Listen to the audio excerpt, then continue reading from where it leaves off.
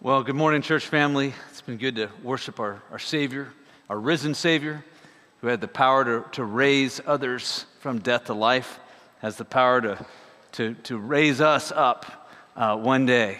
It's great to worship with you, and a special welcome to Thomas and Julie Hamilton and their daughters, Lucy, Cora, Claire, and Vivi. We are thrilled to have you back with us.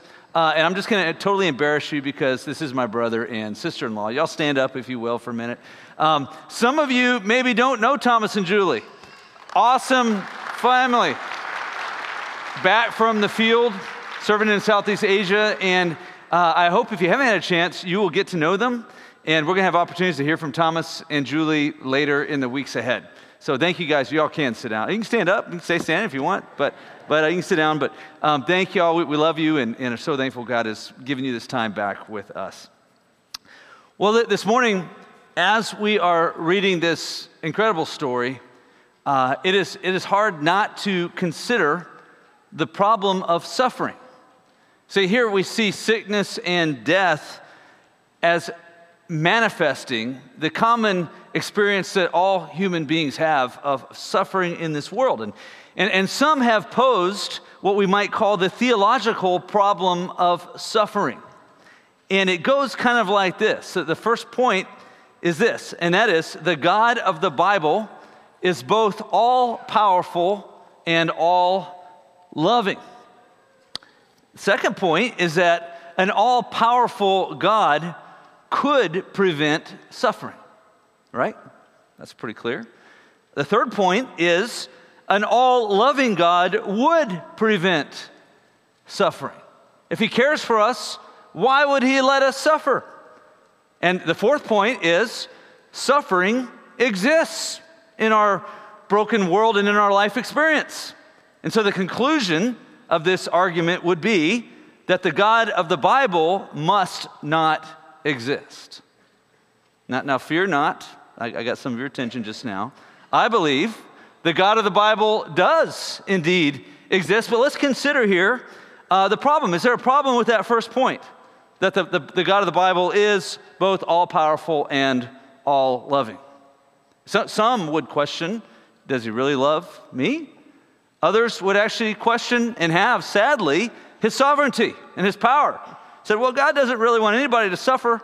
And so, he's kind of just wound this world up like a clock and stepped back, and that's what we might call a form of Christian deism. Some would there's something that came out 10, 15, 20 years ago called open theism, where they even said, well, God doesn't really know what's going to happen, because if he knew what was going to happen and he's all-powerful, he could stop it. Therefore, in order for him to maintain his love, he can't really he must have limited his omniscience somehow.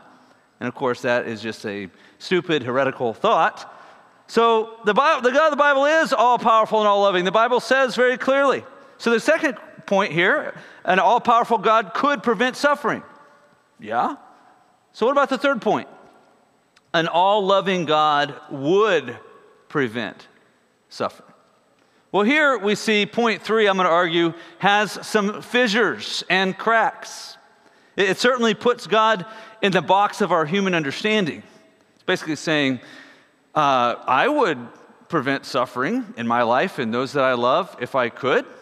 Therefore, God must be like me, and God would do so. Well, but even if we think about that for a moment, we parents know that we do not always do all in our power to prevent the suffering of the children that we love for higher purposes, right? I mean, maybe you moms do, but we dads may let our kids suffer a little bit of pain to toughen them up for life, right? So that they may learn to overcome pain and develop some character and fortitude. And why do we do that? Because we love them.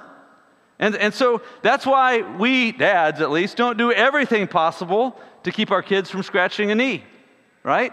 When my son was a little bit younger, I'd hear stories of him and his buddy Austin climbing trees, and sometimes tall trees, and my wife might be, you shouldn't do that. I'm kind of like, good job, Tim, give him a little fist bump. I want him to be a tough guy, right? But also, we may want them to learn lessons when they do hurt themselves a little bit so they don't hurt themselves a lot, right? And get run over by a truck. And maybe it's harder when they get a little bit older. We have a harder time allowing them sometimes to suffer emotional pain. And yet, even there, we don't intervene with every how do I say this delicately, teenage female relationship. We don't necessarily intervene in every one of those, right? Because we want them to learn how to trust in the Lord and learn who they are in Christ. So our story this morning really addresses this false premise number 3, that an all-loving God would always prevent all suffering. And it shows us that God actually has a purpose for suffering in the lives of his people whom he loves. That's really the point I think we'll spend the most time here. I'll say it one more time. God has a purpose for suffering. What that means is if he has a purpose for it, it means he's actually sovereign over it. It's part of his plan. None of it took him by surprise. He has a purpose for suffering in the lives of his people whom he dearly loves.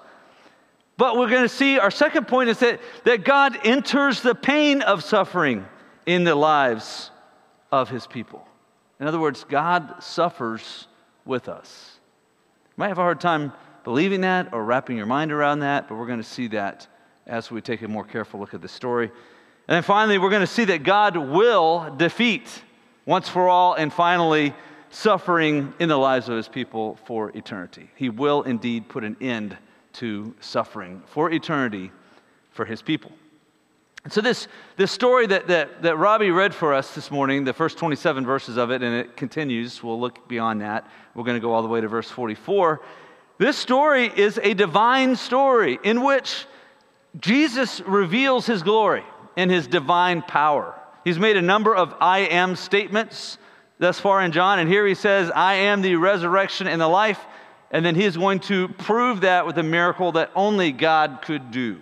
So we're going to see his glory and his power. But this is also a human story in which people struggle with faith in the midst of their pain and disappointment in God. And so I want to invite you into this story personally. I hope that you will be able to experience a bit here the pain and the smell and the doubt and the faith and finally the victory that we see in this story from a human perspective. So let's begin with that first point, that glorious point, that point that does give hope. And I pray we'll give you hope as you endure and seek to persevere through suffering. We all suffer at some level, and some of you are suffering in levels that are far greater than I am right now. And I just want to remind you of this beautiful truth. God has a purpose for your suffering. He has a purpose for the suffering of the lives of his people. And again, in our story, human suffering here is presented in the form of illness and death. In your story, it could be betrayal. It could be loss. It could be financial struggle. It could be rejection. There's so many things that we do suffer with, but here we see it in the form of illness and death. And we see its effects, not only on one person, that would be Lazarus here, but we see it on the entire community around him, those whom he loves. So let's look at verse 1. Now a certain man was ill, Lazarus of Bethany, the village of Mary and her sister Martha. It was Mary who anointed the Lord with ointment and wiped his feet with her hair, whose brother Lazarus was ill. Now, I do think, and this is a little side note, I think it's interesting that John hasn't yet told us this very story of Mary anointing Jesus. Okay? That's going to come next chapter, John chapter 12. But you know what? This was a story that his readers knew. Okay? Mary was famous. Jesus said in Matthew 26:13, truly I say to you, wherever this gospel is proclaimed in the whole world, what she has done will be told in memory of her. And thus far in the early church, this was a legendary story, and this was a heroine. This was a hero who had poured out her heart and most likely her inheritance right? Maybe even her prospect of marriage. We'll get into that in a couple weeks. Saying, I love you, Jesus, this much. Awesome, awesome story. Powerful example of faith that we see. And I look forward to getting into that with you. But again, we see Scripture really kind of proving itself here. It's awesome. Okay, so let's continue here. So the sisters sent to him, saying, Lord, he whom you love is ill. That's all. They didn't say, it wasn't a direct summons. They said, this one that you love, this dear friend of yours, is sick. And they believed that Jesus had the power to heal Lazarus, and they believed that he loved them, and so they expected that he would show up in time. But when Jesus heard it, he said, this illness does not lead to death. Now note here, Jesus did not say that Lazarus would not die, only that death would not be his final destination. Jesus is about to say very clearly that Lazarus has died several days later. So he knew what was going on. And indeed, his journey would go through death, just like ours will, but his suffering had a higher purpose, and it was for the glory of God. And that's what Jesus says here. It is for the glory of God, so that the Son of God may be glorified through it. Pastor Matt Carter writes, nothing happens by chance. Nothing is without purpose. Whether sorrow, sickness, or death, nothing happens to you that God does not permit for a reason. You will encounter no situation in life where God cannot be glorified. It doesn't matter if it's an impossible boss, a loveless marriage, a crushing tuition bill, or a dysfunctional family, God can be glorified in every situation. You need to learn to ask, no matter the situation, how can I glorify God in this? Our normal response is to ask, what's the fastest way out of this situation? But Christian maturity is learning to look at a situation and knowing that whatever you face it so that God can be glorified in you. End quote. That's powerful, powerful words. I've shared this story years ago with the church, but we've grown, changed. People have left, people have come. So I'll tell the story again. And if you hate hearing a story twice, you can get on my case later. But years ago, when I was living in Afghanistan, I was just reminded of this story last week. I was back in Central Asia with my old boss, Wes, trying to encourage him, his wife, some other workers. And we were kind of reminiscing on a story.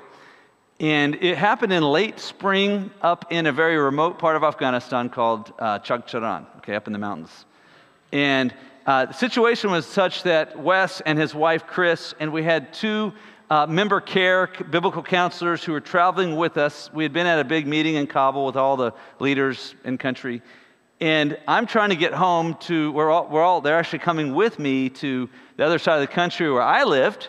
And we decided to do a one-night stop in Chagcharan. So we had kind of a chartered little plane that took us in, dropped us, and they're going to come and pick us up the next day and take us to, back to my town or my city. Well, in Afghanistan, you should never say we're just going to be here for a day. And it was late spring, never rains, except it just happened to the night. Our office is up on a hill, and I remember watching this incredible thunderstorm come in. I mean, it was awesome, lightning and just one of those epic storms. And it starts raining hard, and we're like, oh, that's really cool. Well, it wasn't really cool because the Lithuanians, not to pick on Lithuanians, they're wonderful people, but this was their first adventure as part of NATO. So they had been given this little province of the country in the mountains to kind of be the peacekeeping force up there, kind of fight the bad guys up there kind of thing. And they had this little PRT, and they had decided to go out and do some work on improving the runway. And just so happens, because of their interventions and the rain, it washed the runway out. And so I went and basically knocked on the gate the next day or two and said, hey, when can you guys get out there and repair this runway? We need to leave. And they said, yeah, it's probably going to be a couple weeks. There's a bunch of mud. It's a really muddy road between here and there. And I said, listen, I'll fix the road for you. Like I knew how to hire. I knew I could buy a truck of gravel for $10. They spent $300 for the same thing, right? You need me to fix your road so you can get your equipment out there and fix this runway that you've broken? It'd be nice. And they're like, a couple weeks maybe, might be about a month before it's functional. And so in the meantime, I had my family, and I really did not like to leave my family for long periods of time. And Chris, Wes's wife, and Wes were due the following week to be in Boston for their son's graduation from college. And so I was working, I had a sat phone and a radio, and at that point in time that the roads were very, very dangerous. I had done it before. I had actually driven from Chagcharan to the city where I lived before, and it was like a 16-hour back-breaking drive, probably one of the reasons why I deal with back trouble today. And at this point, though, basically the bad guys owned a big section of the road, and it was pretty much 100% chance of getting abducted or killed if you tried to do the drive. So that was out, right? But I'm working. I've got a sat phone, I got a radio, and I'm working all kinds of options. I heard about a Russian airstrip about 8-hour drive to our west, but there was a certain warlord out there that I had a warlord buddy, and I'm trying to see would they guarantee safe passage or not. But there's a river. We weren't quite sure if we could make it across the river or not, so we're trying to get a little intel on the heights of the river. So I got all these things going on, all these options, trying to figure out how we get ourselves out of there, right? Well, Wes is my boss, but at the time, Wes didn't even live in the country, so he's just kind of let me handle things. And he's reading this little book called The Red Sea Rules. And we went through that, if you remember.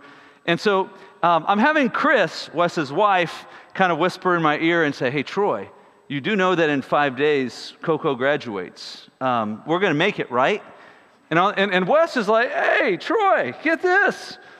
Red Sea rule number 1, realize that God means for you to be right where you are. He's sovereign. And of course, Chris is kind of giving her husband the stink eye. But and then Red Sea rule number 2, be more concerned for God's glory than for your relief. Well, to be honest with you, I found his discipleship a little bit obnoxious at the moment. Later, a couple months later, after we had actually gotten rescued by a helicopter, which is really cool, a couple Navy Sea Kings in the middle of Afghanistan picked us up, which is pretty awesome. And I appreciate it to the Navy. Thank you. But after that, and after I had reflected on it a little bit and looked back at some of my attitudes, I was probably trying to take the bull by the horse, or how do you say that? By the horns. The bull by the horns, instead of maybe trusting God and bathing everything in prayer. I went back and I read that book. And I was like, wow, the Lord really worked in my heart. When my mom got cancer, I gave her that book. And she gave that book to about 20 different people, right? If you haven't read it, The Red Sea Rules by Robert Morgan is awesome. But the point here is that God's glory is more important than our relief. And we need to recalibrate our hearts. We need His help to recalibrate our hearts to really care about His glory. Oftentimes when we're down and when we're hurting and when we're weak, if we can say to Him, I love you this much to worship you in this situation, man, I believe that touches His heart. It's kind of like why we're here. Well, we see Jesus saying that this illness was for the glory of God, so the Son of God may be glorified through it. Verse 5. Now Jesus loved Martha and her sister and Lazarus. So there's no doubt Jesus loved these people. These were some of His most intimate friends, right? They're almost like family. So, verse 6, when He heard that Lazarus was ill, He stayed 2 days longer in the place where he was. What? Does that make sense? Because He loved him, he stayed longer and didn't go and heal him and help him. How does love and providence here go together? Well, the bottom line here is that God has a higher and a much wider vantage point than do we. We have to submit to that fact. In fact, that's a lot of what walking by faith and not by sight through hardship is all about. Believing that God indeed sees the big picture and still loves us and has a higher purpose that maybe he hasn't yet revealed to us. Pastor Matt Carter has more to say about this. He writes, "This passage shows that the glory of God and the love of God are not at odds. Jesus stayed for two reasons. Verse 4, for the glory of God. Verse 5, for the love of the family. God's glory and his love for you are not enemies. Reject the temptation to pit the two against each other. God's glory is displayed chiefly in his bottomless love for his people." Now we know, again, we have this vantage point. You know what's going to happen, right? Even beyond what Pastor Robbie read, we know that Jesus was going to heal Lazarus, but his timing and his method would be different from what Martha and Mary expected. So in verse 7, then after this was after 2 days, Jesus said to the disciples, "Let us go to Judea again." Now the disciples weren't so concerned about these weighty matters of divine providence and healing. They're worried about their own skin here. And they're worried about Jesus too, but hey, they're with him and they're worried about their safety. So their response was, "Rabbi, the Jews were just now seeking to stone you." Remember that Bethany is just a rock's throw from Jerusalem, right? That's where they fled for their safety. He says, the Jews were just trying to kill you and you want to go there again?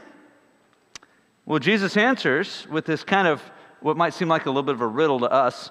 Are there not 12 hours in the day? If anyone walks in the day, he does not stumble because he sees the light of this world. But if anyone walks in the night, he stumbles because the light is not in him. Now, the metaphor here is that daylight equals safety, right? And night equals danger. And so there will certainly become a time of night. That would be the danger of the crucifixion. But that time has not yet come. And so Jesus is saying, hey, guys, thanks for your concern, but remember, I am the light of the world. And so as long as you are looking at me and following me, you got your eyes on me, the light, you don't really need to worry about danger. Let's not forget, Jesus Christ is the Son of God, all power in this universe, right? Perfectly safe until his time has come to die. And we need to remember that too. If God's calling you to serve and it looks dangerous to other people or maybe dangerous to yourself, if he's indeed calling you to this thing, if this is something and it's a biblical rooted spirit calling, until it's your time, there's not a hair, not a scratch. Okay, you can have confidence in him. And if it is your time, if there is some pain associated or even death associated, you have a glorious promise of the resurrection. So after saying these things, verse 11, he said to them, "Our friend Lazarus has fallen asleep, but I go to awaken him." Now there's other places Jesus used that analogy, sleep, to talk about death, maybe temporary death, okay? And in the Old Testament, you can find places where sleep is associated with death. But here, the disciples clearly didn't quite get that. They're very much, they're really thinking in the moment here. The disciples said to him, "Lord, if he has fallen asleep, he will recover." In other words, what are you doing? Now, Jesus had spoken of his death, but they thought that he meant taking rest and sleep. Then Jesus told them plainly, "Lazarus has died. And for your sake, I'm glad that I was not there, so that you may believe. Let us go to him." So once again, we see from our vantage point God's higher purpose for suffering in this story. The glory of God in the miracle that Jesus is about to do, but also the faith of his disciples. That belief, that faith. Faith is very, very important to Jesus. Our faith really matters to the heart of God. And so a big reason for Lazarus' suffering here that we get to see, that he didn't know, his sisters didn't know, that the sickness that led to death and their grief was so that God would be glorified and that his disciples would really believe.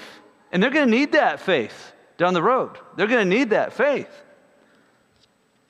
So Thomas, verse 16, called the twin, said to his fellow disciples, and cue the Eeyore voice here, in my opinion, right? I don't think it was, let us go that we may die with him. I think it was probably a little more of a Eeyore sigh. Let us also go that we may die with him. Now some call him Doubting Thomas. I have a brother named Thomas. So I'm going to stand up for Thomas here. Okay, I think Thomas gets kind of a bad rap here. One commentator I read called him logical Thomas.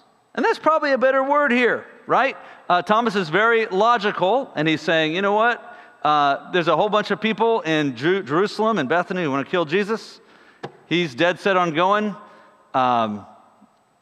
Let's go die with him, right? Maybe a little bit of a dark horse here. Well, the problem here is, do we follow Jesus only when he makes sense to us? And I'm going to call Thomas, not logical Thomas, I'm going to call him loyal Thomas, because he was willing to go with Jesus even when it didn't make sense. So verse 17. Now when Jesus came, he found that Lazarus had already been dead in the tomb for 4 days. Now, in the Jewish culture, there was this idea that the soul might hover over the body for 4 days, okay? Bible doesn't actually say that or back that up, but that was just kind of the cultural understanding here, right? So after 4 days, Lazarus was really dead versus mostly dead. Bethany was near Jerusalem, about 2 miles off, and many of the Jews had come to Martha and Mary to console them concerning their brother.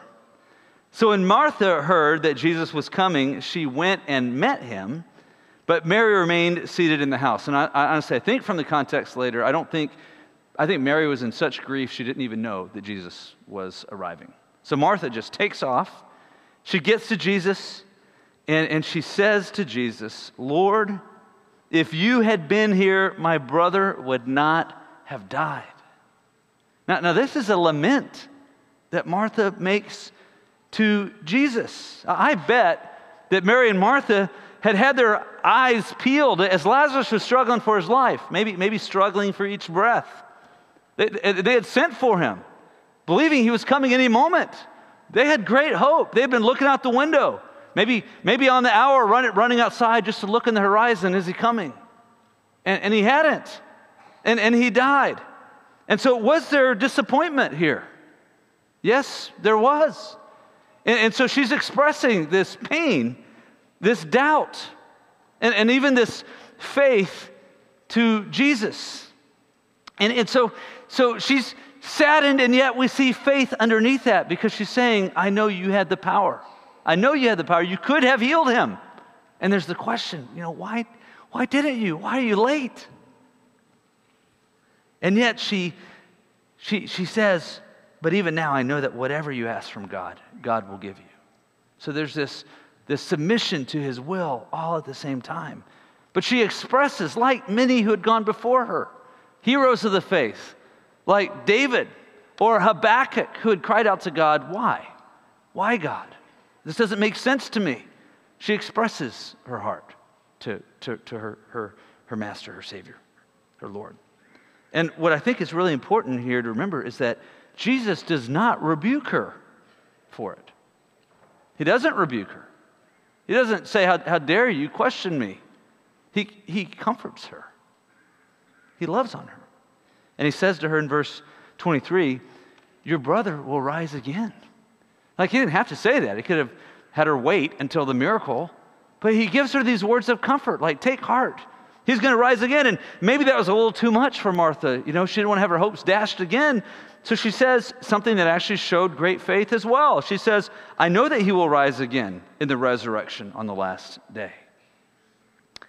And Jesus responds to her, verse 25, I am the resurrection and the life.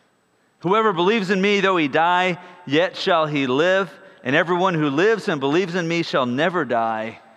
Do you believe this? Now, Jesus didn't just say, I have the power to resurrect your brother. No, he said, I am the resurrection and the life. And he offered eternal life to all who would believe. One of the most poignant, theologically rich, and important statements of Jesus Christ for all time. This all came about because of this suffering that Martha and Mary were enduring. So can you see God's purpose in Martha's temporary suffering? We have the vantage point to see that. And so she says to him, in verse 27, "Yes, Lord, I believe you are the Christ, the Son of God, who's coming into the world."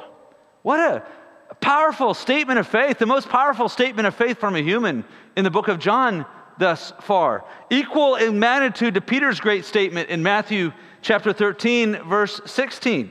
"I believe you are the Christ, the Messiah, the Son of God." She got it.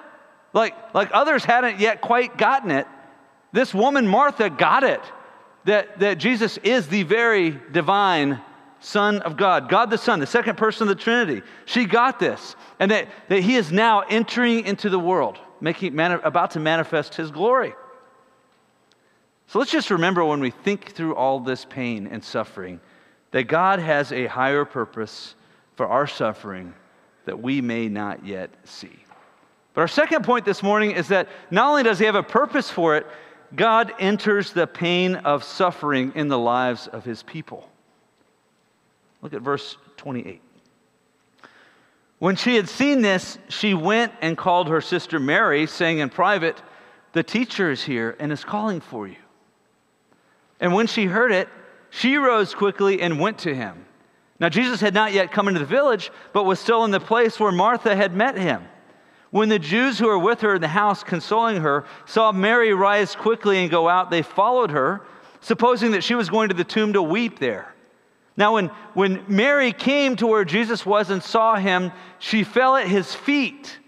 And let me just stop and say here, Mary was not dressed in a dignified black dress. Okay? Jewish custom, when a loved one died, you would not wash for days. You would often throw dust in your hair as a sign of mourning. You would not wear shoes. So this was a unwashed, smelly individual here with just dirt and dust. And of course, Jesus would have showed up from a long road journey looking pretty much the same. This is what we see here, okay? This is the reality here. And she cries out to him. She says to him, "Lord, if you had been here, my brother would not have died." The very same lament, word for word, as Martha. They had likely said that over to one another over the last couple days, maybe 100 times, if he had only been here. And so she, like her sister, just laments and pours out her the groan of her heart to Jesus. And so we read in verse 33 that when Jesus saw her weeping, and the Jews who had come with her also weeping, he was deeply moved in his spirit and greatly troubled. Now the language here, the Greek word here, implies an actual involuntary gasp of pain. Just like a groan that you don't even mean to make that came out of Jesus' mouth. He was overcome by grief. And so he said, "Where have you laid him?" And they said, "Lord, come and see." Verse 35 reads, 2 words, 9 characters, shortest verse in the Bible, probably the most profound, maybe, verse in the entire Bible. Jesus wept. Now, the Greek word here for weep doesn't mean that he fell on the floor and rolled around out of control. What it means is that he just lost control of tears, and the tears just flowed down his cheeks, right? And the Bible says that we too are called to weep with those who weep. Romans 12:15. And Jesus is the one who modeled that for us. And he wept not just because he decided, okay, I'm going to be a good example. It's because he felt the pain. He experienced the pain. He entered the pain of those whom he loved. And so the next time that maybe you're tempted to feel like a mouse in a maze, maybe in the maze of divine providence that you feel is harsh, I hope that you'll remember that Jesus weeps with you. He weeps with us. And I want to say here lest you think, well, that's just the humanity side, that Jesus the human. That's not God. I want to remind you that the Bible teaches us that Jesus shows us the very heart of God. John 1:18 says, "No one has ever seen God. The only God who is at the Father's side, he has made him known." In other words, Jesus exposits, like I'm trying to exposit this passage of Scripture, Jesus exposits the heart of the Father for us. Kent Hughes writes, "We have a great God and Savior who loves us, who delays and stays away, who allows us to go through ultimate extremity, and then he comes and enters our sorrow. He enters the sorrow that he could have prevented in such a way that he gasps, his whole body shudders, and he begins to weep." That's what we see here. God weeps with his people as they suffer. So I just want to remind you, church, to beware thinking that somehow God's sovereignty, his divine providence, his control over all things, somehow diminishes his love for you when you suffer.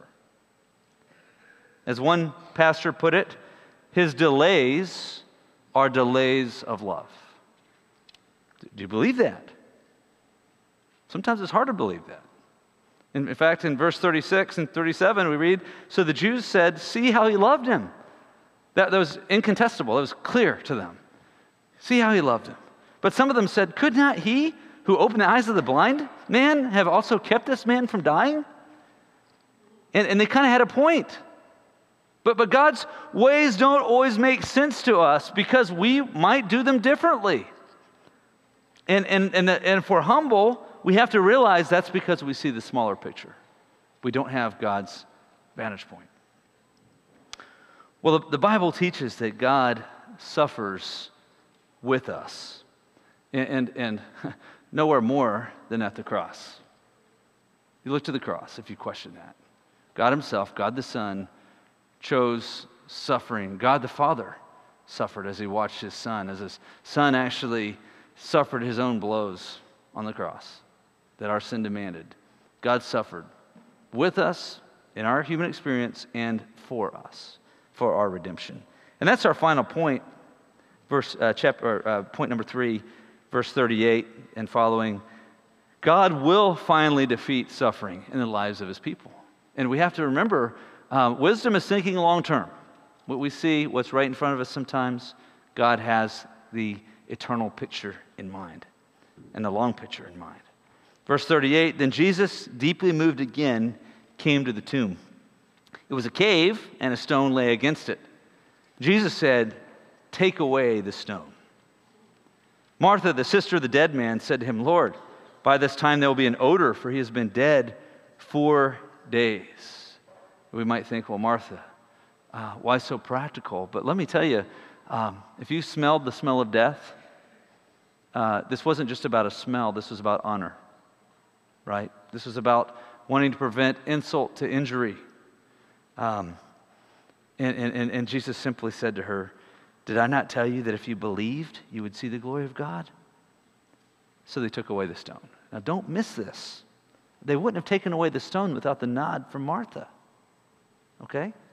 The family was the one who made that decision. And so Martha chose not to lean on her own understanding here, but to believe Jesus. She consented for them to move that stone. And so Jesus lifted up his eyes and said, "Father, I thank you that you have heard me. I knew that you always hear me, but I say this on account of the people standing around, that they may believe that you sent me." When he had said these things, he cried out with a loud voice, "Lazarus, come out." The man who had died came out, his hands and his feet bound with linen strips, and his face wrapped with a cloth. Jesus said to them, "Unbind him and let him go." Now, there's a lot we could talk about, but the hour is late. There's a lot that John doesn't tell us about. Like, what happened afterwards? What kind of party did they have? What did Lazarus have to say about all this, right? He doesn't tell us. But what we see here through this story is that God has a higher purpose for our suffering than we may be able to see from our vantage point. And he doesn't just passionatelessly, sit there and watch his children suffer from a distance. No, he empathizes. He enters the pain of our suffering. And Jesus did that very thing through his incarnation. By living the life of a true human, he suffered with us throughout his life. We see here that emotional suffering. He wept. And we know that he suffered for us on the cross to put a final end to our suffering. And so as we land the plane here, let's for a moment kind of flip that narrative. Okay, we've been thinking about Jesus and Mary and Martha and his disciples, but let's think about Lazarus. The story of Lazarus is the story of every true Christian. If you know him, if you have repented from your sins and looked to your Savior Jesus with genuine faith, maybe mustard seed size, but genuine faith, he has brought you from death to life spiritually. Ephesians chapter 2 says, verse 1, "And you were dead in the trespasses and sins in which once you once walked, following the course of this world. But God, being rich in mercy, because of the great love with which he loved us, even when we were dead in our trespasses, made us alive together with Christ. By grace you have been saved, and raised us up with him and seated us with him in the heavenly places in Christ Jesus." So he's done that for us spiritually. And he will one day do this for us physically. 1 Corinthians 15 ties the resurrection, the future resurrection of every Christian to the actual historical bodily resurrection of Jesus Christ. And it ends by saying in verse 51, "Behold, I tell you a mystery. We shall not all sleep," in other words, we will not remain dead, "but we shall all be changed in a moment, in the twinkling of an eye at the last trumpet. For the trumpet will sound, and the dead will be raised imperishable, and we shall be changed. For this perishable body must put on the imperishable, and this mortal body must put on immortality. When the perishable puts on the imperishable, and the mortal puts on immortality, then shall come to pass the saying that is written, death is swallowed up in victory." O death, where is your victory? O death, where is your sting?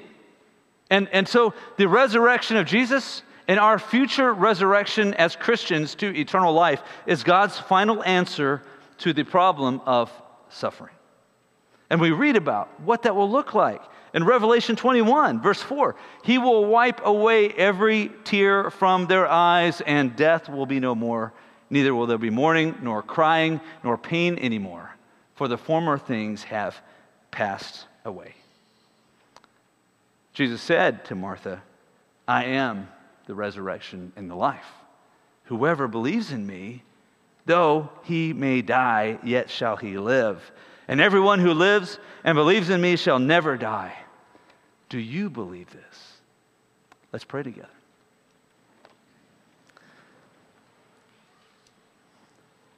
Help us to believe this, Lord. Help us to believe that despite our suffering, you indeed are on the throne.